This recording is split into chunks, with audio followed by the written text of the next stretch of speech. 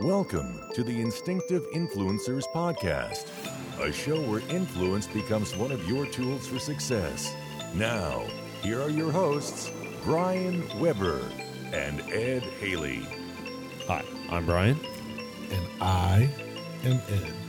And this is the Instinctive Influencers Podcast. All right, Ed, we just talked about before the show started, we were hitting up on like some movies and stuff. You recently saw a bunch of trailers for movies when you went and seen a movie, correct?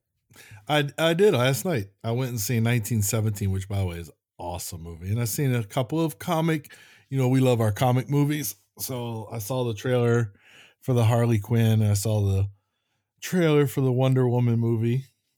Both looked okay. We'll just say okay. To me, DC has a lot to work on still.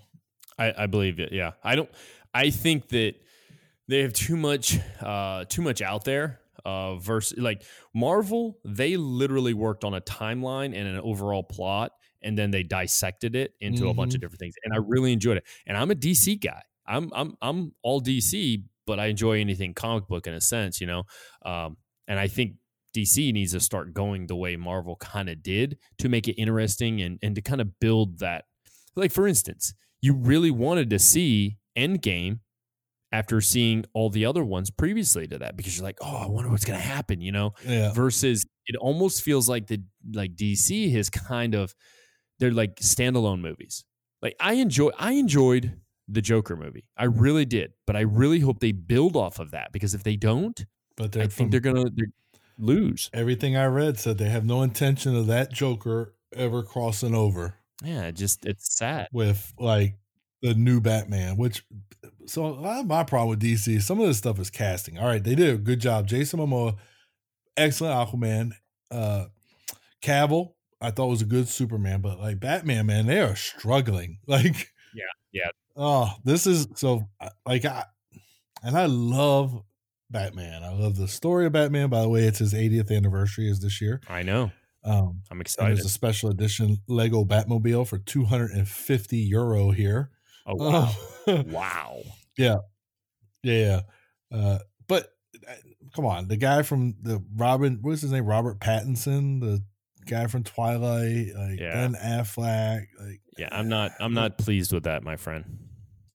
Yeah, no, they're not. To me, they're not doing a good job with the casting of Batman, and Wonder Woman really just overshadowed everything because it was probably one of the better DC movies.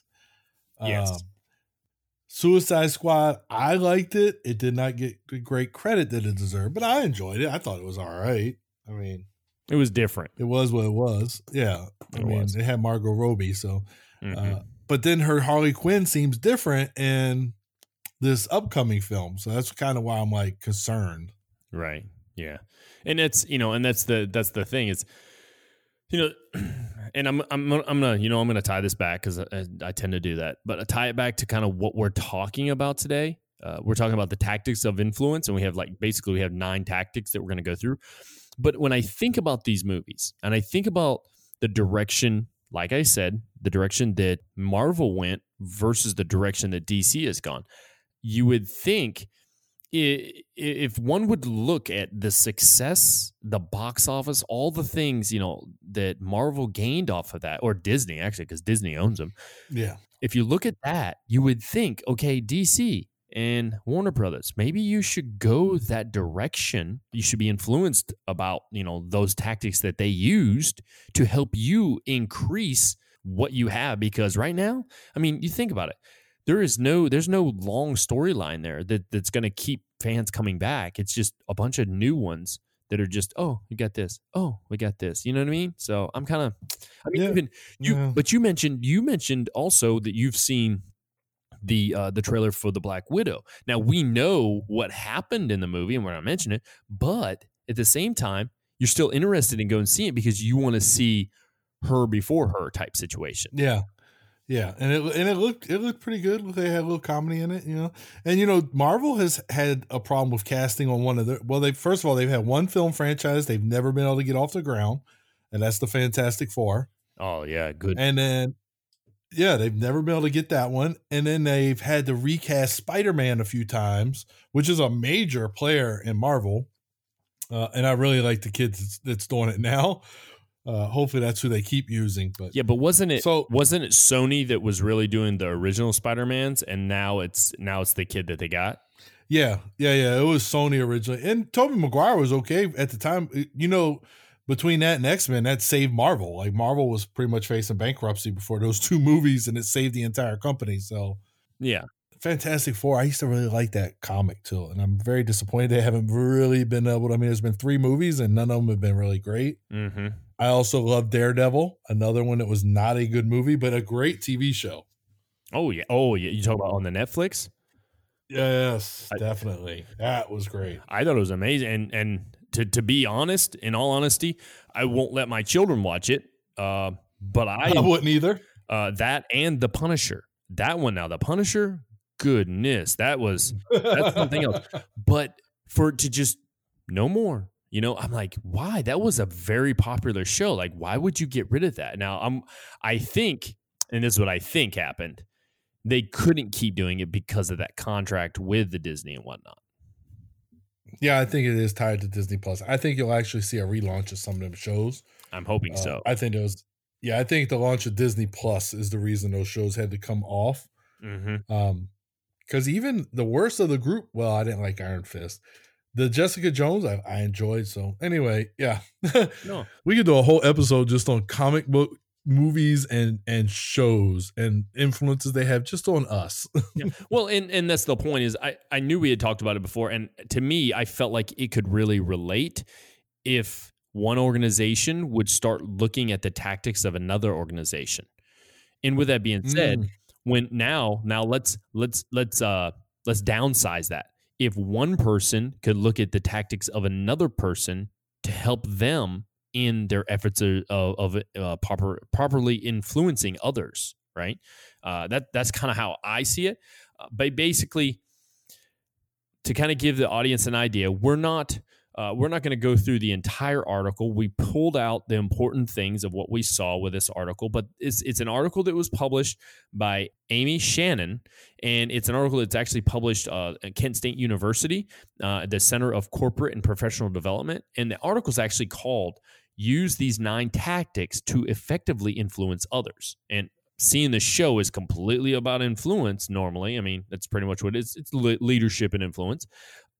What a wonderful way to kind of start. We're starting this new year off where we're giving people tools to help them in their efforts. You know, the past few shows we've talked about basically goals and self, and and how does oneself become better. Well, I think this ties in, Ed. I think this ties in because this takes a look at self and how self is doing things to influence others, but also adding to their tool bag these different types of tactics on how to do it.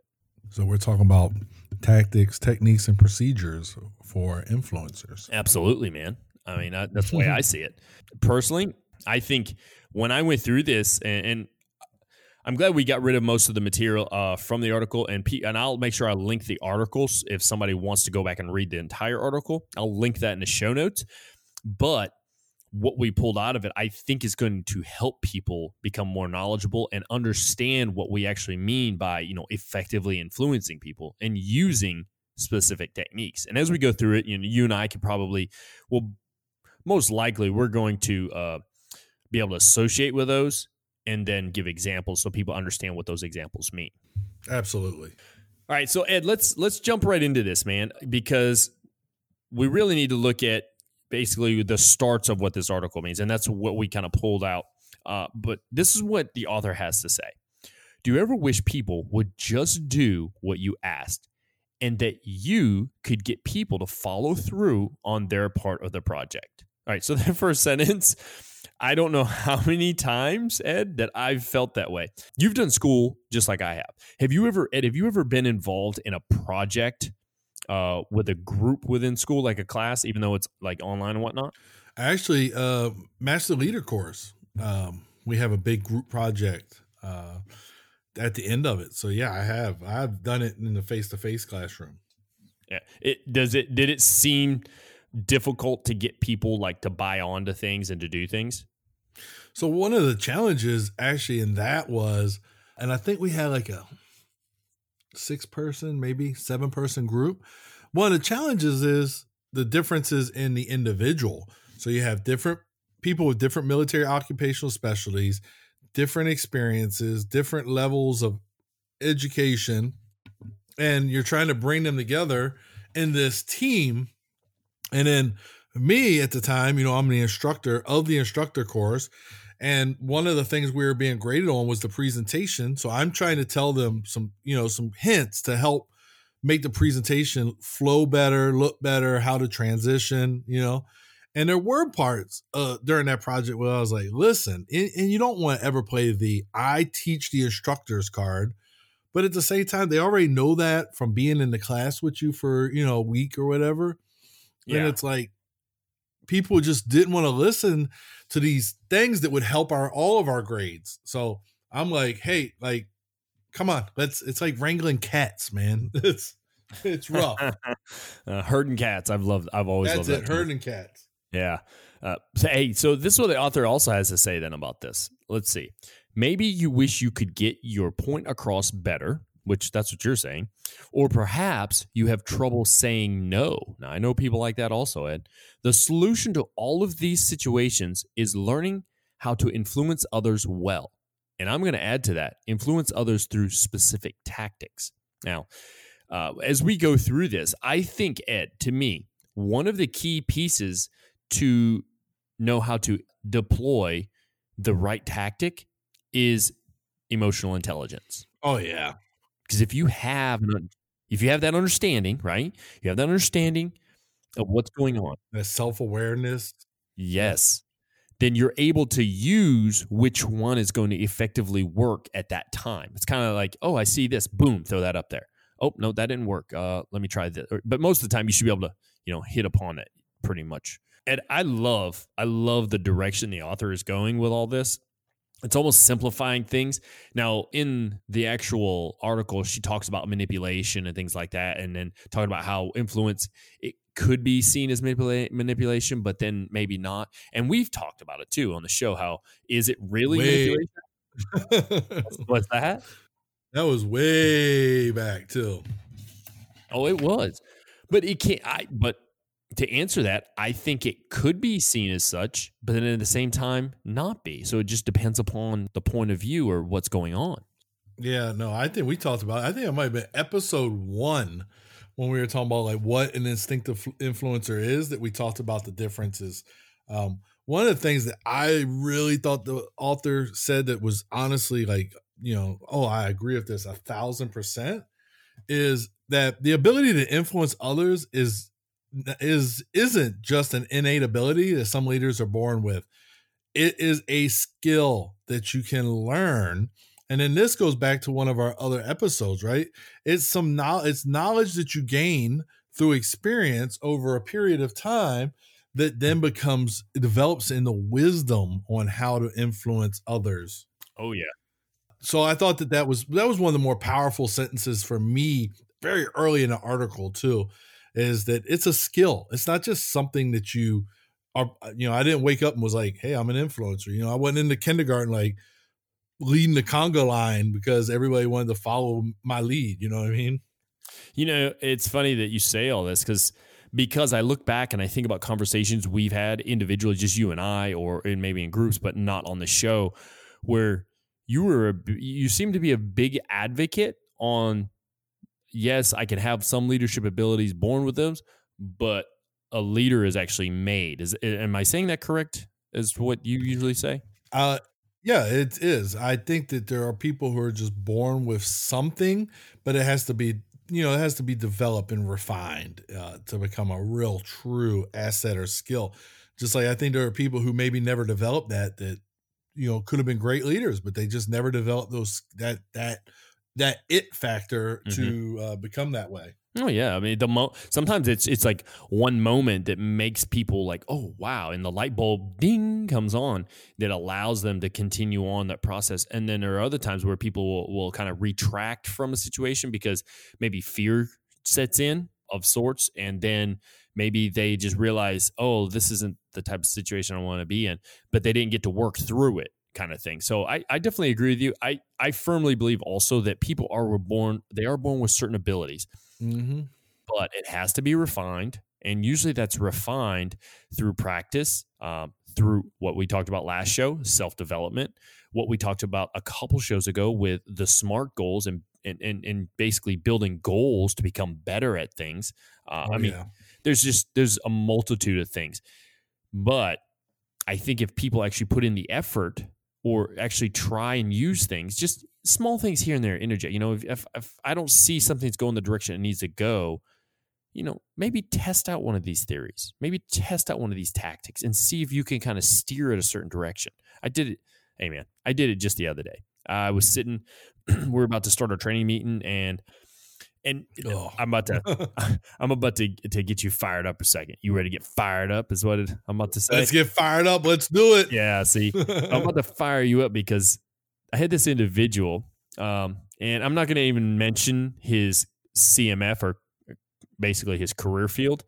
But he was very set against the idea of we shouldn't put so much focus on education or civilian education because the one job of the Army is to deploy and to fight and kill the enemy. Engage with and destroy the enemies of the United States. Yeah, pretty much. That was his mindset. And so I was leading him in all kinds of directions a certain way. And obviously, I was the more ranking guy sitting there talking, but I was trying to get him to say certain things through logic, which we're going to talk about a little bit, through participation, we'll talk about a little bit, and then also through policy, which we'll talk about in a little bit, right? But the whole story, the whole idea and conversation basically came about, and you and I have talked about it already. We kind of chit-chat back and forth real quick this past week because just as well as I do, there's a new TC 7.22-7, which and it's open to the public. It's not like it's secret or anything. Yeah. It's unlimited distribution. So those of you who want to check it out, but it's brand new. So you may end up getting the old one and the old one's not as good, but it's the non-commissioned officer guide. And I'm going to tell you, I went through that guide and I really loved a lot of the stuff I was reading, but his argument was, well, he hadn't seen it yet, everything yet. And he said, well, is it all talking about how we need to get more education and stuff like that, stuff that just wastes our time? And I thought to myself, I'm like, ooh, this is the perfect time to interject some influence, But what do you think about when somebody says that to you? Yeah. So you have to be able to overcome those negativity biases like that. And like you said, some of them are harder to reach than others, especially the education thing that has been going on for a number of years. People have been like, well, I don't understand why we have to go to college. We're soldiers. I didn't come in the Army. I know you've heard that one. I didn't come in the Army to go to college. I came in the Army to avoid college. So, but we got to develop. We got to get smart. We can't be a bunch of Neanderthals. If people didn't get educated, we'd still be running around here with clubs. You know what I mean? Like, yeah, there's a reason behind those things. And for you as a critical thinker, you have to come up with a way to overcome that negativity bias too, especially, if he's doing this at a meeting in front of others and he could damage your reputation, honestly, if you ask me, because he's kind of calling you out. But I know Brian. I know who Brian is as a thinker, and I'm sure that that's not what was happening at all. No, it did. It all took place. It all took place before the meeting, before really okay. Before there, yeah. I mean, I don't want to get too in detail about what happened until we actually get into the 9 tactics, because I want to to explain, like, in some of those tactics how I was like trying to use that to influence him in a different direction, or just to get him to agree with me on things, which did work. I will tell you that. But hey, this very next part, I like the simplicity of what the author has to say, Ed. I really do. So here we go.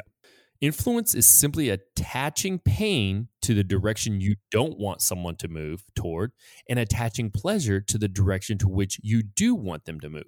That means our natural reactions to people are forms of influence. Even a cold reply or a warm word of encouragement can influence how people will behave in the future.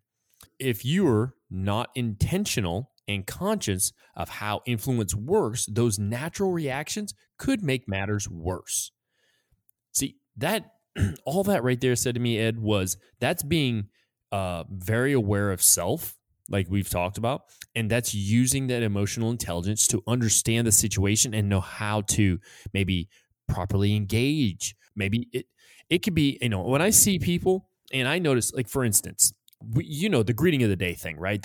With some people, that's a really important thing, and they get mad if people don't do it back and forth. But I don't so much get mad with it anymore.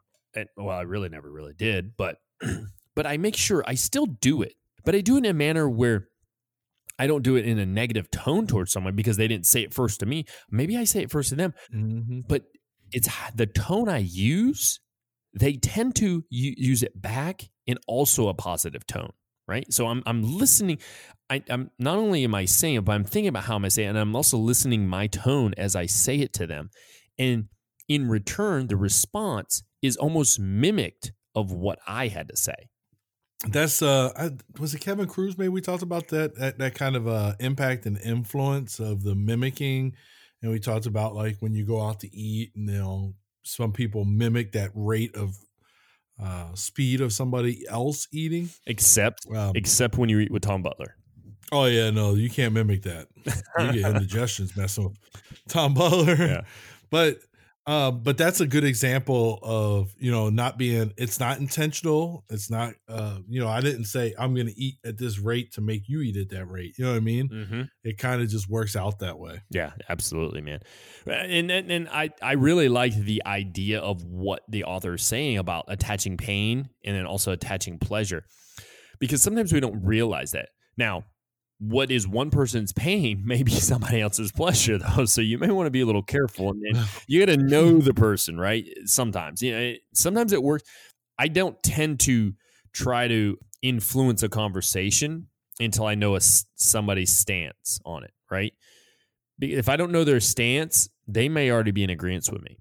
So I may be fighting a battle uphill. If you remember, when we went through the instructor course, that was one of the things that was stressed, is not letting your stance be known as an instructor so that you don't influence the thought process of your class. Oh yeah. And that just popped to my head where you were reading that, is that's one of the reasons you don't want to, in a conversation, if you're trying to figure things out, you don't want to let your stance know, because somebody who's subordinate to you, they're probably going to go into some kind of compliance with you and agreement with you rather than stating their case. And they may have a better standpoint than you do. They may have a better thought process than you do, but you're going to miss it because they're just going to be sheep and follow you. Oh, I agree. In a sense, you're basically kind of rewiring things, right? Instead of the flow chart saying, okay, if they say this, go here. If they say this, go there. You may be rewiring that, and you're not allowing for that free thinking or that creative thinking of them. And that's why sometimes we do have to kind of be careful about how far we could make matters worse, as the author says. But at the same time, if you know a specific job or task or whatever it is needs to go a certain direction, well, then sometimes you have to engage certain ways. And that's the whole point of these 9 tactics that we're going to go over. Basically, use these 9 tactics for effectively influencing others. You ready to jump into these, man? I am not. I have to scroll down my page. But then I will be ready to jump into these 9 tactics of effectively influencing others, Brian. I'd like to start with, you want me to start with number 1? You want to do number 1? Go ahead, man. Hit it. I'll do number 1. Logic. Convince someone by using factual logic and step-by-step reasoning. So this is something I would imagine kind of went on with the example you gave earlier of the meeting. Matter of fact, I just had a discussion with the captain that I work with because he was late to an appointment, and they reported it as a missed appointment, right? Oh, no. But he tried to give me a logical argument. His logic was, how long do they have for an appointment? And I'm pretty sure, without looking it up, it's about 30 minutes for an appointment. He says, okay. So I was in there and it took 10 minutes. Therefore, I was still within the 30-minute window. So I didn't miss the appointment. I wasn't late, truly. And I'm like, that doesn't, I mean, I got what you're trying to do. He was trying to convince me with some logic, thinking, but that's not, you know, the policy generally is this. So yeah, he tried, it did not work. They're not going to, nothing will happen. Now I get it. He was there for his appointment, but he was late, a little bit late. So just an example of using logic to try to sway me. But in this case, it was not good. He did not influence me to be like, you know what? You're right. I know the policy and you violated it. That would definitely fall into the idea. That would fall into that idea of natural reactions could make matters worse. Yeah. And and you say logic, and that was used in that conversation. And I don't know how many times I've used it, and I always seem to get either the same answer or something very similar to it. But my first part of logic is to say, not everyone is going to stay in the United States Army the rest of their life. We all have to get out at some point. This is facts. This is not a lifelong career. You have, if obviously they've sacrificed the ultimate sacrifice, then yes, that's lifelong because it didn't last long. But if you get out, whether you get out before your time is to retire or retire, but you have to get out by a certain time. And then something else has got to take the place, because I can tell you right now, I've met individuals who have showed up to their SFL TAP appointment and did the finance part and then realized, oh no, I'm going to have to find something that makes a substantial amount of money so I can continue to live the level of lifestyle I live now. And it puts them in shock and awe. Or they're looking for other ways to kind of continue their service just so they can figure things out. Well, my question is always, well, what is your job going to translate to once you get out? Now, you could probably already imagine the individual I was talking to is considered to be a combat arms type individual. And don't get me wrong, there are jobs out there that do associate in the civilian sector to some of the combat arms, but not nearly as much as you would think. And a lot of times, yeah, I can show that I can lead people through through what I did in my job, but what's the credentials? What's allowing me also to say on the paper side of, oh yeah, well, not only did this person was able to do this over here physically, but also they've been taught formally. So I'm able to correlate. To me, if I was a business owner, that allows me logically to say, okay, I have two people. One of them just has military experience. The other one has military experience, but also sought out an education to accommodate that. I'm sorry, but I'm going with the one who has the military experience and education. But then again, depends upon the person, and things like that. It's just, to me, that's the logical way of thinking. Well, yeah. And I mean, that's why logic's important, because, and so you understand that, but it's also because, you have a lot of experience within the military to help you understand and be able to use logic effectively as a tool of influence, because, that newer soldier might not have that kind of experience to try to sway somebody, to try to influence somebody's thinking. Yeah, exactly. All right. So, hey, we're going to move on to number 2, Ed. And yes, I'm going to give an example that I feel, and number 2 also is used for number 3 and number 4 in when I use it. All right. So number 2 is inspiration, suggesting what may happen as opposed to fact-based reasoning. This appeals to emotions more than logic, right? So if I'm emotionally invested, they say, and we've talked about this before. We talked about this when we use experiential learning model. That allows people to relate to it, so then they have feeling attached to it, which allows them to want to do it more, versus if it's just logical. Well, logic doesn't have any correlation to me, so I'm not as swayed by it. What I would definitely say is, for instance, I do the first sergeant PT thing. And using that, I try to use inspiration, much like participation and uplifting, but I try to use the inspiration of their abilities and how they feel right now, where they're at, to where they will be when they complete the program that I've designed for them. Mm-hmm. The one way I do it is I've already had, I already had people start the program with me and have unbelievable success. Plus, at the same time, I've had success and grown through it too. So I can use those feelings of emotion towards that to help them want to do it more. And I like to relate it to successes they've had, because if you can relate it back to a success, one of the easy ones, Ed, would be, hey, did you know how to ride a bike right off the bat? But you had to, and a lot of times they'll say no. And then the answer would be, well, but you had to learn, right? And it took time. And then once you learned, man, you were all over the place and you loved it because you felt like a sense of freedom and all this.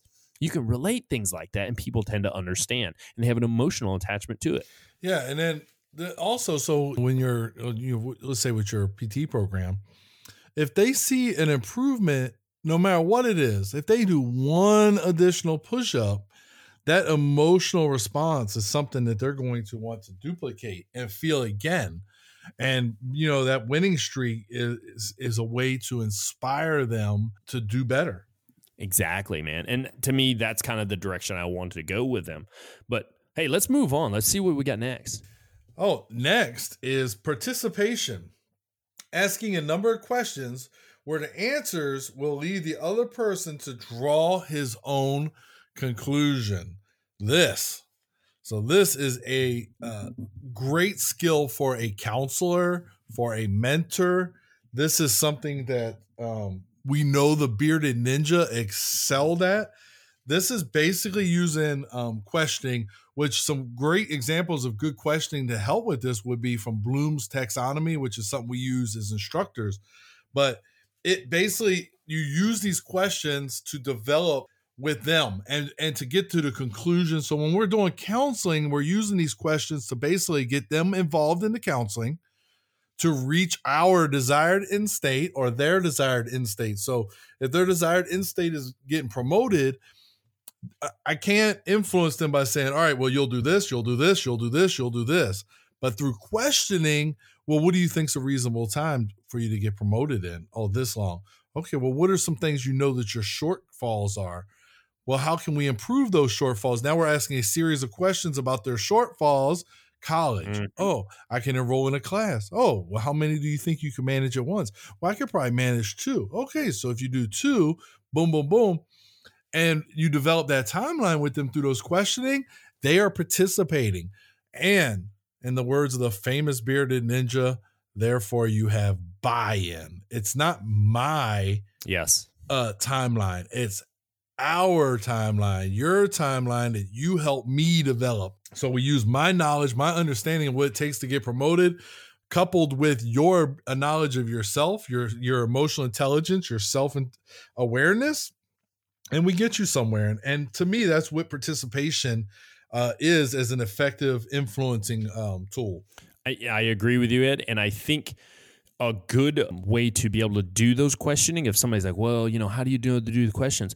If you can get them to answer the 5, or no, we have 6. If you go back and listen to the Smart Goals episode, we have those 6 those 6 questions to be asked. If you can get them to answer that, then there's the buy-in. There's the, it's their idea. They're coming up with it. You're just helping them flow through it, right? Now, there are times though in that you could use, if you're thinking, that's not going to work that way, you can use some logic to help shift it a little bit, maybe a little inspiration to help shift it another way. So you can use them interchangeable. And that's where I'm getting at with, I said earlier, inspiration, participation, and then the very next one we're going to talk about, uplifting. I try to use all 3 of those for that particular PERT program, right? I ask the right questions to get them to realize, okay, this is where I need to be. For instance, where do you think your 2-mile time needs to be at when you hit the halfway point? All right, how do we achieve that? Well, I have to run this amount of time to say, okay, well, what if we broke it down even further and you started matching your times to this and that? And then they tend to realize, oh, there's a mechanics here. Ed, you would be shocked on how many kids that I've trained that I just don't understand. They've never learned how to do their time splits, right? So really? Yeah, you would be shocked, man. Instead, they just run all out. They get to the halfway point. They figure out what time it is. Like, oh crap, I gotta hurry. Instead of like, I break it down by the quarter mile. That's how I do it. I look at it quarter mile by quarter mile by quarter mile. And if I'm hitting my splits, I know how fast to go. Now, I'm at a point now though, because I use my Garmin, that I watch my pace very closely. If I want a certain time, I watch my pace. Now, I also know I have a threshold that I'm not going to go beyond. But you would be shocked. And if you're actually using the right questioning to help them along, then you can lead into that. And that, to me, that's that whole using facts, for the logic and maybe even inspiration to get an emotional attachment to it. So, but yeah, absolutely. Participation. It's I think that's a very important one. That's a very important tactic to use for effective influencing. Yeah, no, I agree. And again, the key there to me is, if I'm using participation, is the buy-in, because it's not being dictated and it is a participation. And, I think that, to me, anyway, that's really the big key, is the buy-in. Exactly. So we're going to jump on to the next one then. So what is the next one, Brian? Uplift. Making someone feel good about him or herself and start listening to you.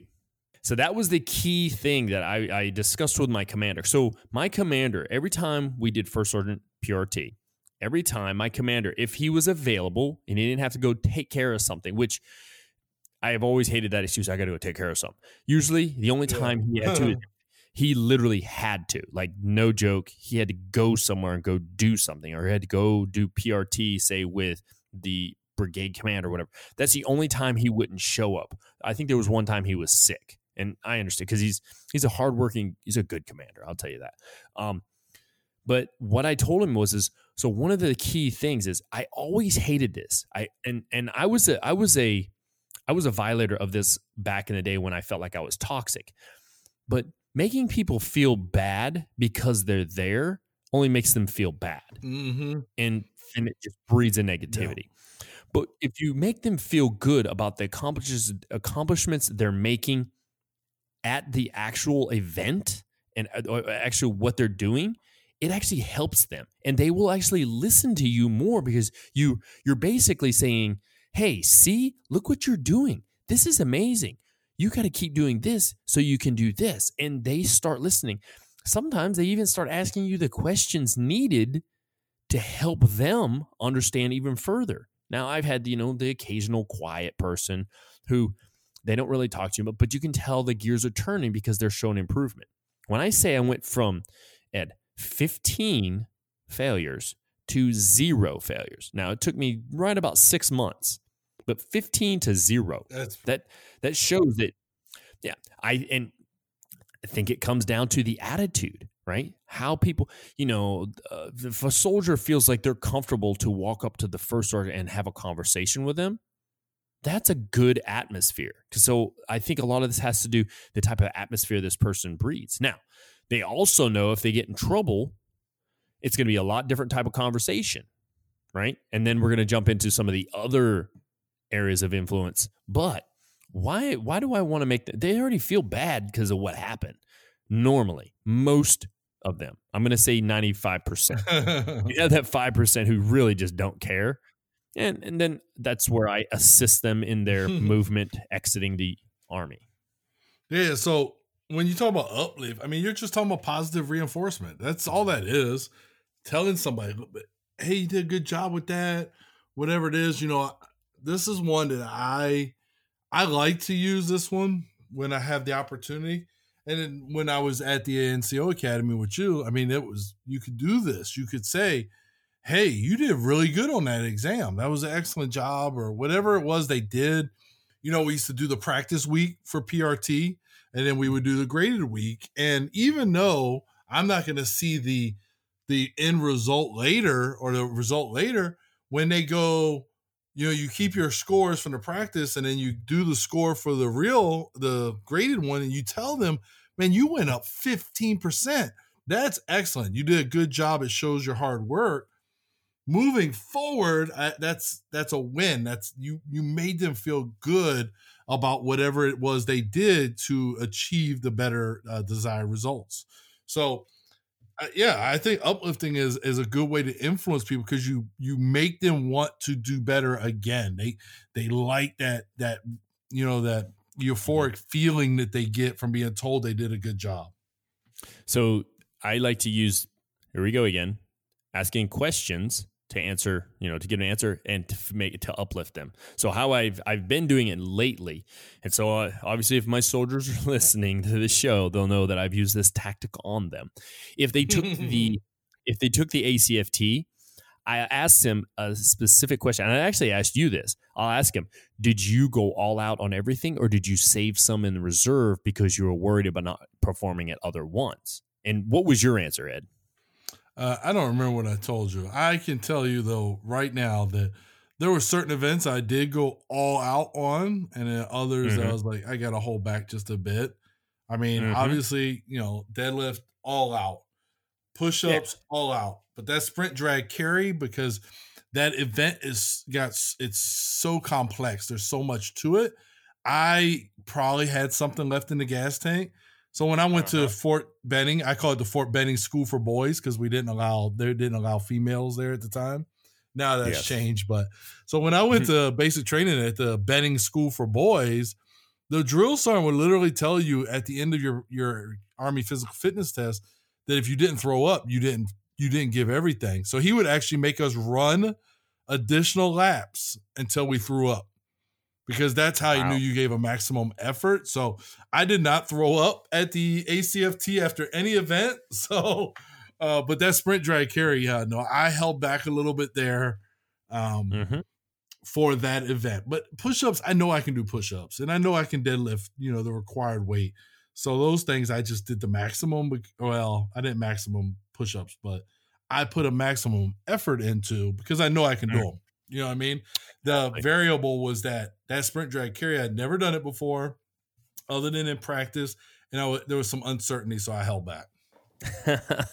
Well, and this is the thing. I loved hearing your answer, because it's very much like the answers I've received when I use this tactic. So I used a tactic to ask them the question, and then I turned it around and I used uplifting to make them feel good about themselves by saying, and see, now you are capable of doing even more, and I know you're going to do an amazing job the next time, right? So it gets in their head, and then they start thinking, oh yeah, I could do. I've had just recently, I had somebody say to me, hey, when are we going to do this again? I haven't even got the whole company through it yet, and I've already people asking me, when am I going to get to do it again? Because they want the chance to step up to the plate and do better, right? That's uplifting. That's what uplifting does to people. And I can tell you right now, from a personal standpoint, I got a certain score. I know I can get a much higher score now. It's the uncertainty. Sometimes we're uncertain of knowing what's going to happen, or we're scared that it's going to be too much and we're not going to be able to make it. So that's exactly why I say, hey, just give it your all next time. You know where you stand now. To me, that's a form of uplifting, and that's how it works. I mean, uncertainty breeds a lack of confidence, and I'd heard so much from other people, and so that uncertainty I wasn't confident enough in the sprint drag carry to go all out. Like, for the sprint, I did a jog drag carry. I didn't do no sprinting. So yeah, that uncertainty just breeds a lack of confidence that then, made me hold back on that event. So, but uplift is good. It's good to hear. All right, maybe not some of my coworkers. Hey, that's pretty good for an old guy. Like that's uplifting, but it's not the greatest example of uplifting. Like, that's good for your age. But yeah, uplifting does work. And sometimes, you never know. Hey, we did an episode. We talked about suicide, and we got one we're going to do again. Yep. You never know where that soldier, that coworker's thought process is. And you just told them they did a good job. And that may have been the thing they needed to push them in a different direction. You know what I mean? Absolutely. So I believe you never know what your words could do. Yeah, I believe in the power of positivity. Positivity works. Now, bubbly positivity, we had the discussion about that before. I don't think that's as effective. I think sometimes people see through that. I think most time people do, and people get annoyed with it. But I think, especially as a leader, your positivity towards your subordinates is very effective. Yeah, genuine. Hey, what's this next one though? Oh, this is a good one for me to have also, because I got a pretty good example of it. But this is the deal, and it's offering something in return for something. And in the equal opportunity world, we talk about quid pro quo being a bad thing, which is Latin for this, for that. But in this environment, when we're as influencers, quid pro quo can help you get a desired result. And I've told the story before of my first sergeant who said, hey, we're going to do the Army physical fitness test on an extended scale. And if you beat me, you get my first class seat. That's quid pro quo. You give me your maximum effort, I give you my first class seat, and it's open to anybody, whoever gets it. Oh yeah, you know what I mean? So he motivated people. Yeah, we don't want to take this too far because also within, sometimes people see quid pro quo because we also talk about this for our SHARP, sexual harassment, sexual assault training is you're not allowed to use quid pro quo to earn, a sexual favor, things like that. Yeah, we know that. But there are ways to, there's so many cool things you can do to offer up a prize, so to speak, to get better performance. And you would see, for instance, I've had it where somebody out of the blue said, hey, we've got this duty that just came up out of the blue. We need some people to fill it. My first step is not to volunteer somebody. I don't volunteer people. I offer up who would be willing to volunteer for X, Y, or Z. And they know usually when they do that, something is going to be attached to it to benefit them. You would be shocked at how exactly I offer up certain types of things. Not too long ago, I always check on my commander first because he is the one who can say yay or nay on things, not me. When people offer up things, I say thank you. I had a text message personally made up and set up that I just copy and pasted, and I just to each person as they would come in and offer it or through the messaging, and I would send those individuals a personal text saying, your commander and I would like to thank you for volunteering, for helping out the organization. We want to offer you a 3-day pass to be used in the first quarter of this year. So powerful. You know what I'm saying? But they didn't know that was coming their way. But after a while, right, and dealing with us, they know if they do something for the organization is going to do something back for them. And that is a good, positive, uplifting, but also dealing. So really, Brian, in my opinion, the powerful part's not you offering them time off. And with your example, the powerful thing to me is thank you. That's gratitude that you and your commander show through that message. That's really what's powerful. Now, time off, we always say, hey, if a soldier messes up, take their time. It's the most valuable resource they have. They value their time. So when you give it back, well, it's the same, right? They value additional time. So those are pretty good deals. Good examples of quid pro quo. Like I said, unfortunately in the military, we've given it kind of a negative because it's part of the, the SHARP and the EO program, like sexual harassment, sexual assault program. But it can be a positive. My wife and I use quid pro quo, like, hey, you cook dinner, and if you cook dinner, I'll do the dishes. Okay. So it's this for that. You do this, I'll do that. Same thing. And it influences my wife to cook dinner when I don't feel like it. I love it. Hey, so yeah, so this next one's a good one, Brian. What do you got for us? So this one, and it's really short in what they're saying with this particular tactic, and it's called favor, and it's asking for something you want. Basically, it's kind of like saying, hey, can you do me a favor? Now, I would tell you, because we're now in the bottom half now of these tactics, this can only be implemented a little bit. You can't use it all the time because it. And No. I've seen people do this, and it drives me crazy. Hey, can you do me a favor? Hey, can you do me a favor? I'm like, well, it's no longer a favor because you asked it so many times. To me, a favor is every once in a blue moon, like maybe once a month if you're lucky. I don't know, but when you hey, can you do me a favor? How important is that favor, right? It's how you express that favor is. For instance, let's go back to I asked for somebody to volunteer for duties. I'm asking for a favor for the organization. I mean, technically, I could just tell somebody you're going to do it, right? Yeah. Of course, they can always come back and say, "Hey, where's the DA6?" Blah blah blah. But instead, exactly. But instead, I'm asking for a favor that's going to be turned into most likely some type of gift in return, right? So, and that's where I'm getting. So you have to be very careful about those favors. I've met people who use favor entirely too much, and they just need to stop. And the thing, a way to combat that is, if I ask you constantly for a favor, like, and then you ask me for a favor, and it's like no. Oh, all right, yeah, that's damaging. That's damaging to the whole thing. So it's more, to me, it's more kind of, this is kind of blurry with quid pro quo, because like if I asked you for a favor and then you asked me for a favor, it's still something for something, you know what I mean? But as far as the leadership, I think when you say a favor, like you said, you can dictate and say, hey, you're gonna pull duty. But when you've built over time and space your leadership capital with your organization, and you come to them and say, hey, I really need a favor, they're more apt to say, yeah, absolutely, because you've built that kind of leadership capital in them.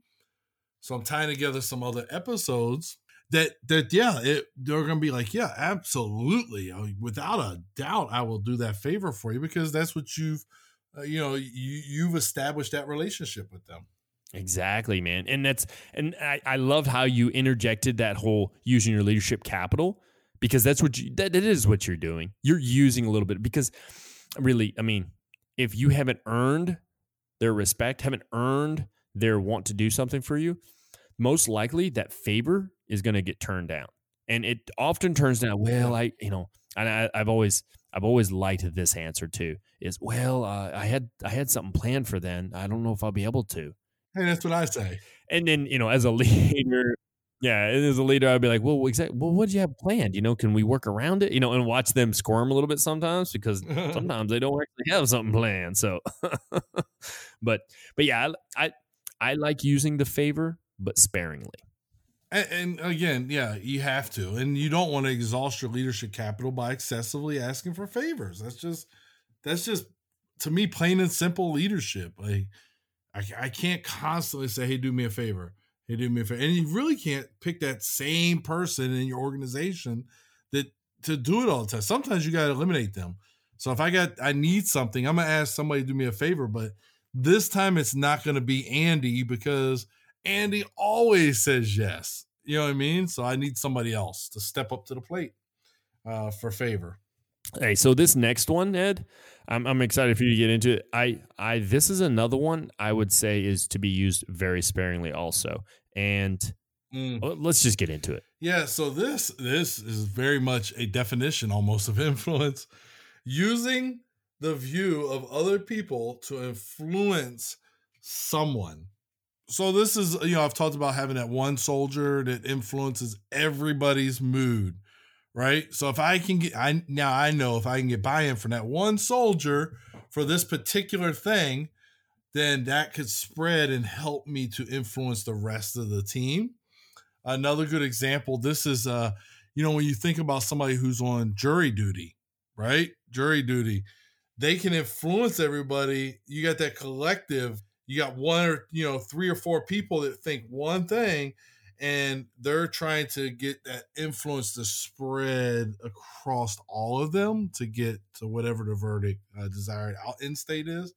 So this is, and this is also, to me, goes back to knowing your people, knowing the people that work for you, knowing the people on your team well enough to know how you can kind of leverage the view of certain groups or clicks within that organization to influence the rest of the team. Oh, yeah. Real quick, before I make the comments on what I wanted to with that, do you remember the movie that you all watched? What is it? It was the movie y'all watched. 12 Angry Men. Thank you very much. 12 Angry Men. I think that's a good example of the collective. Yeah, no, it is. That's kind of why we use it too. And we're not teaching influence, but we are teaching about groupthink, which is what that video is. But yeah, it's 12 Angry Men. It's an old movie. Excellent movie, though. Oh, yeah. Now, and what I wanted to add to the collective thing is I noticed you said something about getting to know your team, getting to know your people. And this, I think, falls on that whole understanding the group dynamics, which I think we're going to have to get into at some point later down the road to help people understand group dynamics and how to develop those. But one of the things that we've talked about before, though, is the informal leader. And within a group, there's always that informal leader. And that informal leader kind of it's almost like he has sway of what other people think and do. Especially, let's put it this way. There's always a dominant E4 in the Army. There's there's one specialist that kind of dominates, and his decision will sway others. So what I like to do is I like to figure out who that person is. That's like one of those in any organization. Matter of fact, I've got one of my barracks managers. He's the floor manager for my junior enlisted. I put him in charge of that because I know of that informal leader, right? And I knew that he was one of those. And I thought, I'm going to use that because he's that informal leader, and people aren't going to want to disappoint him within his group. And sure enough, I don't have a problem with my barracks floor. It's nice to know that he's making sure things are done. And every once in a while I say, hey, how's XYZ going? And he'll be like, oh, this, blah, blah, blah, we're doing this. And I'm like, nice. But you put people in that position. And if you get to know who that informal leader is, you get buy-in from them. You're going to get buy-in from the rest. And I've seen it time and time again, and I've used it myself. So that collective actually works. So I had Specialist Mitchell, and that was her role. That was almost her most dominant role in my organization was, she was that strong, powerful E4 and never realized, oh man. I wish I could have got her to realize it though, Brian, because I think she'd have been a good NCO if she could have got there's some things she wasn't in compliance with doctrinally, but she could have been a good NCO because she just had that kind of influence over her peer group that I think would have spread, and she'd have been amazing. So I like I said, I think the collective works well, Ed, but you have to use it sparingly because you don't want always to persuade people using another person, because then I think it kind of takes away from the power base also. Yeah. Which kind of leads me in the next two, but I'm going to do the next one and you get the final one. All right. So this next one, Ed, tactic number 8 of effective influencing is policy. And what they have to say here is authority is effective as a quick response to a problem. It is very blunt and sometimes provocative. For instance, here's a great example. All right, let's hear it. For instance, I don't know if you guys have this rule there, but here we have the blue book, and in the blue book it states that if you're going to have your hat and gloves on walking around, you're supposed to also have a jacket of sorts. So it prescribes a uniform a certain way. Yeah. One of the easiest things for me to correct somebody, to influence them in a direction, if I see them and let's say they're walking around with just a beanie on, no gloves, no jacket, I will approach them and say, hey, are you aware of what the policy is on wearing that beanie? And they'll rattle it off. And I'll be like, so what's the right thing to do? And then they tell me what the right thing is to do. I said, all right, make sure it happens. And that's it. That's interesting. That was the policy. So we don't have a blue book here. That was the policy at Fort Drum, though. When I was at Fort Drum, New York, that was the policy. But the other one, you're going to trigger me. You're going to mess around and trigger me. The beanie. Because there's a policy on the temperature of the beanie being worn, too. And these soldiers, it will be 45 degrees, and these soldiers will still have that beanie on. Drives me bonkers. But yeah, no, there's definitely a policy. And So policy is always a good thing to understand. Now, granted, some things were written a long time ago, but you know, when you're influencing, this isn't where you want to go. You don't want to say, hey, you have to do X, Y, and Z because policy letter, da, da, da, or Army regulation, da, da, da, states. You know what I mean? It's not really the preferred. It's like a backup. So policy is like big brother, and then the ninth one is like dad. You know, if that makes sense. Yeah, if that makes sense. No, it's like dad then. Oh yeah. Well, in the way I explained it there too, and how I do and how that conversation, it's not like one of those where I see somebody across the street and I scream at them, say, "Hey, you come over here!" Blah blah blah. And to him out. Come here, you. I like to use a little bit of logic in there, and I like to use participation. So the logic being is it's factual, right? It's factual. They can find that policy in the blue book. And then the participation is me asking them the questions to get them to answer the question, because if they know the answer to the question, then they know how to make the situation correct. I mean, they could be newly assigned to the area. Maybe they don't know the policy. You know what I mean? So, I mean, when you ask questions like you do, you're helping, you're educating them, you're providing them with some knowledge that maybe they didn't have before. Maybe they were out of blue books and they didn't get one. Maybe they haven't read it. And you get a PDF file. Huh? Put it on your phone. Get it in PDF file, put it on your. Yeah, but you know what I mean? Like maybe they're not knowledgeable at this point. Yeah, exactly. No, and I feel the same way, man. Like I'm not one to like skull drag somebody just to, you know, let's use a little bit of common sense and using the right leadership tactics or of influencing to help somebody understand. Yeah. But hey, this next one, this is probably one of those ones you and I both stay away from often and don't really use it. I mean, it literally says in the definition. So go ahead, man. So we're at number 9, Brian, and I would encourage you to not always use the force. Number 9 is force. So you're basically exercising power. Always a last resort. So I just said that policy is big brother. This is dad. If I got to go in the house and get my dad, then there's going to be a lot of problems. And I don't want to do that. All right. So that's kind of the last resort to try to influence somebody, because you're not building any kind of leadership capital. You're really not hurting yourself or helping yourself. In fact, if you got to resort to quoting policy letter and using force, at this point, you're probably damaging your credibility and influence more than you're helping it. Now, are there situations where this could be necessary? Yeah, I can see that, you know. But you kind of want to steer clear of this one. Oh yeah.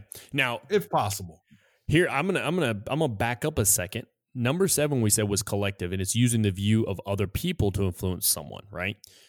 But I think people make a mistake by making this very comment. And the colonel said to do this. That is not using collective. That's actually using force. No. And people don't realize it. And they're basically using the word of somebody else to get them to do something. Yeah. Or the general said do this. Or the commander said we need to do this. Instead, own it. Do it.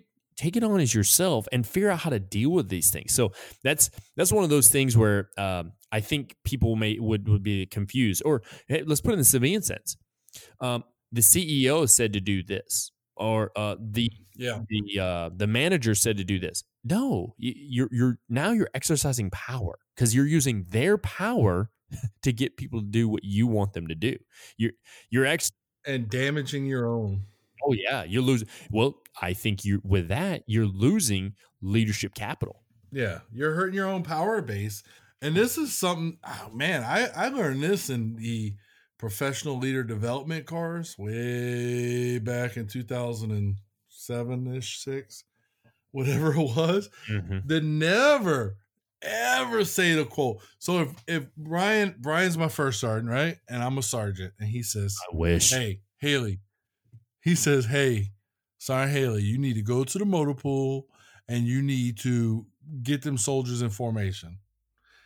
Then I go down there and say, hey, everybody, First Sergeant said get in formation. Right? I look weak. I'm using you. Why can't I, as a sergeant, I'm a sergeant, go down there and say, hey, let's go. We need to get in formation. Let's go. Mm-hmm. And then I can explain the why. Yes. I don't have to use you as the reason for the formation, but I can say, First Sergeant will be here in a couple minutes. He wants to talk to us. Now I used my power to put them in formation, got them in gathered, and then I told them why they're in the formation, and now we're standing by waiting on you while you fart around on your phone for 20 minutes before you actually show up. No, I'm just kidding. But you know what I mean? Yeah, like, exactly. Yeah. Did I end up saying, hey, First Sergeant? Yes, I did. After I got them where I wanted them, we talked about providing the why, and we're going to do a whole episode on the why, probably at some point, I'm sure. Mm-hmm. But I gave them a why, but I gave them a why after I executed my own power. I didn't use the First Sergeant's power. All I said is, hey, we need to get in formation. And if I have that leadership capital with them, they're probably going to get in formation without any questions asked. Hey, Sergeant Haley wouldn't tell us to get in formation unless something was going on important, you know? Oh, yeah. And then I tell them the why. So just an example. I was never a sergeant with Brian since I've known him, and I never worked for him like that. But anyway. Mm-hmm. Yeah, you should be glad you didn't. Just put it that way. You'd have loved me. You'd have loved me. I'd have been in your orderly room so you could keep me closer. Probably. But you know, one of the things though, Ed, I want people to really think about, and I mentioned this to you in conversation before we started recording this, is to me, when I see these 9 tactics of effectively influencing others, I see these as an escalation of force, right? Mm-hmm. So one is kind of, you know, that's your starting ground in a sense.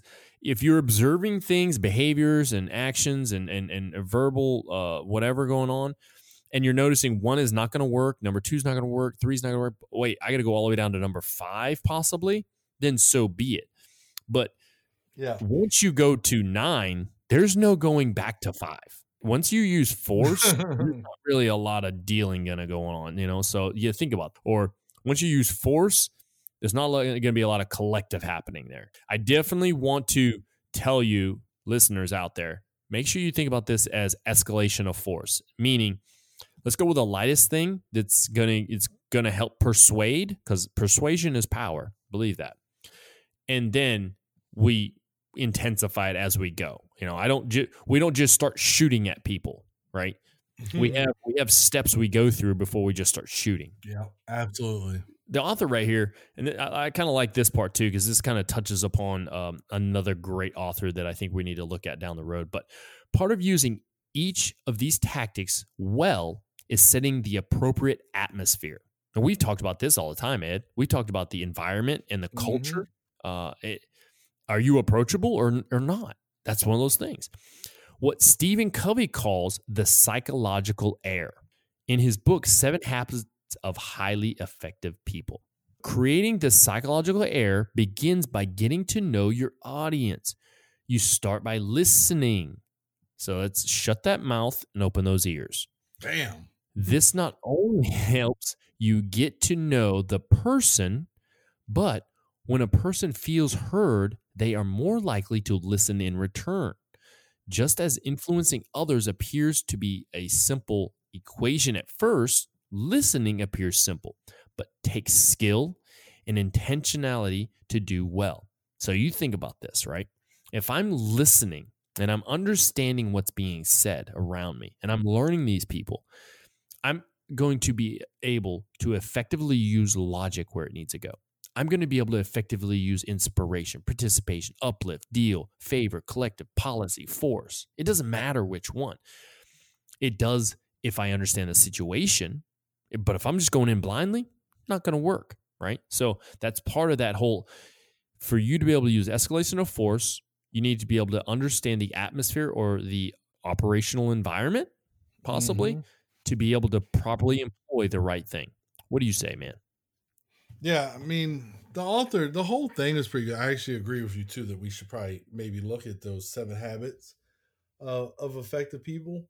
Um, but we talked about knowing your organization, knowing the people on your team, right? It's no different than knowing your audience. You need to know the people and who you're trying to influence to develop the proper way, because there's no cookie cutter solution. You can't, the way I influence one group might not be the way, I might use number 2 to influence this guy. Number 5 might work with this guy. This guy's a hard hit. I might have to actually use number 8.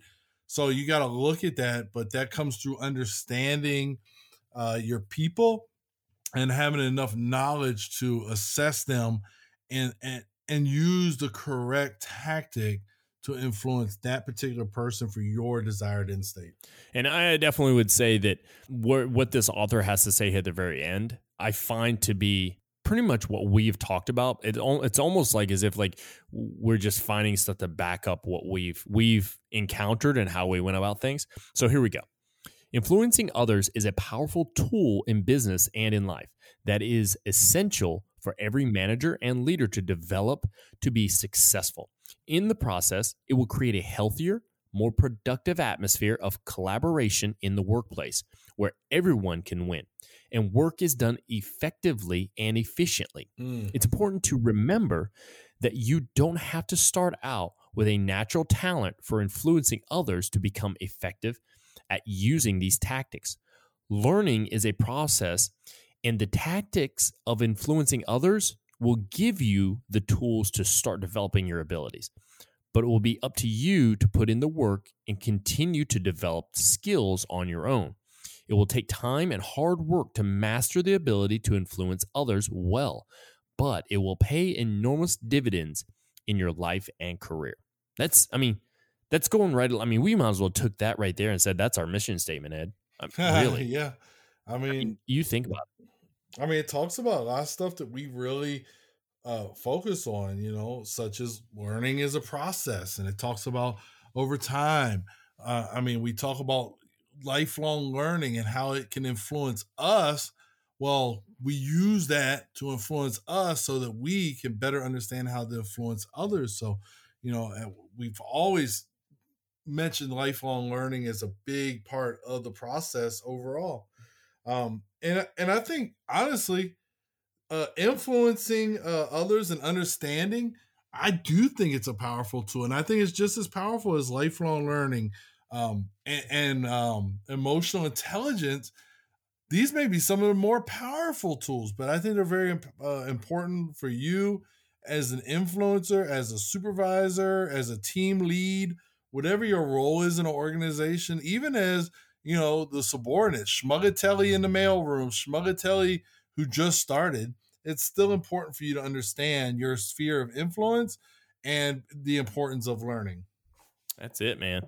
I would tell you that I love everything we had to go through there. I'll make sure within the show notes, I'll add the short pieces about these 9 tactics for effective influencing others, and each one of them along with a little blurb that goes with it. But I would definitely say if you really want to kind of engage on this more, you can go to this particular website that I'll tag it in the show notes, and you can go and read on your own and see what we mean. And maybe you can even branch off and you can get into that 7 habits of highly effective people. Who knows?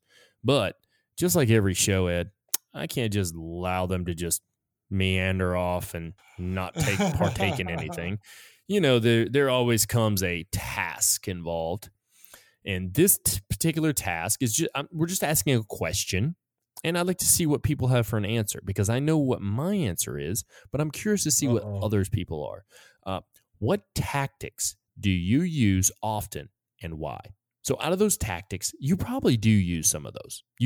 And maybe when you answer this, be honest. And remember, it's in that closed Facebook group, so it's not like it's everybody else in the world's going to see it. It's obviously not shareable and stuff like that. Mm-hmm. But be honest, because what if you're saying, I use policy a lot? Well, at what point did you give participation or inspiration a chance first before you jump straight to number 8, policy, right? So really think about that. When I type out this particular task, I'll make sure I add each one of those with a little blurb of what it is. if you forgot what it is. I mean, obviously, you once you read it, you be, oh, I remember they talked about that. But so episode 59 task is, what tactic do you use often and why? What do you got for me, Ed? Anything left? Yeah, I use favor the most. No, I'm just kidding. I don't. I do use. I think I use probably participation. I don't know. I'd have to sit down and really do some honest reflection of myself to see. But hopefully everybody is enjoying these episodes. We made them a little shorter these last couple, so hopefully that helps with your commute. Yeah, exactly. And getting through them. But yeah, continue to support us, and I encourage you to check us out on all platforms of social media at not all. Instagram. Yep. Right? Yep. LinkedIn, Facebook, and Twitter at 101 Influence. And check out the website, join the closed Facebook group so that you can participate in some of these little tasks, questions, what have you. And a great thing about the task is you can read what others post, and maybe you will learn something you didn't know and continue to be a lifelong learner. That's what I'm talking about, man. You brought a closing to this. I ain't got to really say much. The only thing I would actually want to add to that is just, hey, listen, share the show. And also, if you have a chance, give us a quick review of the show. For instance, you can either do it on the Facebook page, 101 Influence. On the original Facebook page, you can actually do a review and rate us. Or go to the Apple Podcast and actually do it there. We'd really love to be able to see what your thoughts are and suggestions. But I have nothing else, Ed, so I am Brian. And I am Ed. And this has been the Instinctive Influencers Podcast. Remember to start from the top and work your way down. De-escalation of force. The 9 tactics of effectively influencing others. Thank you for listening. Have a great day.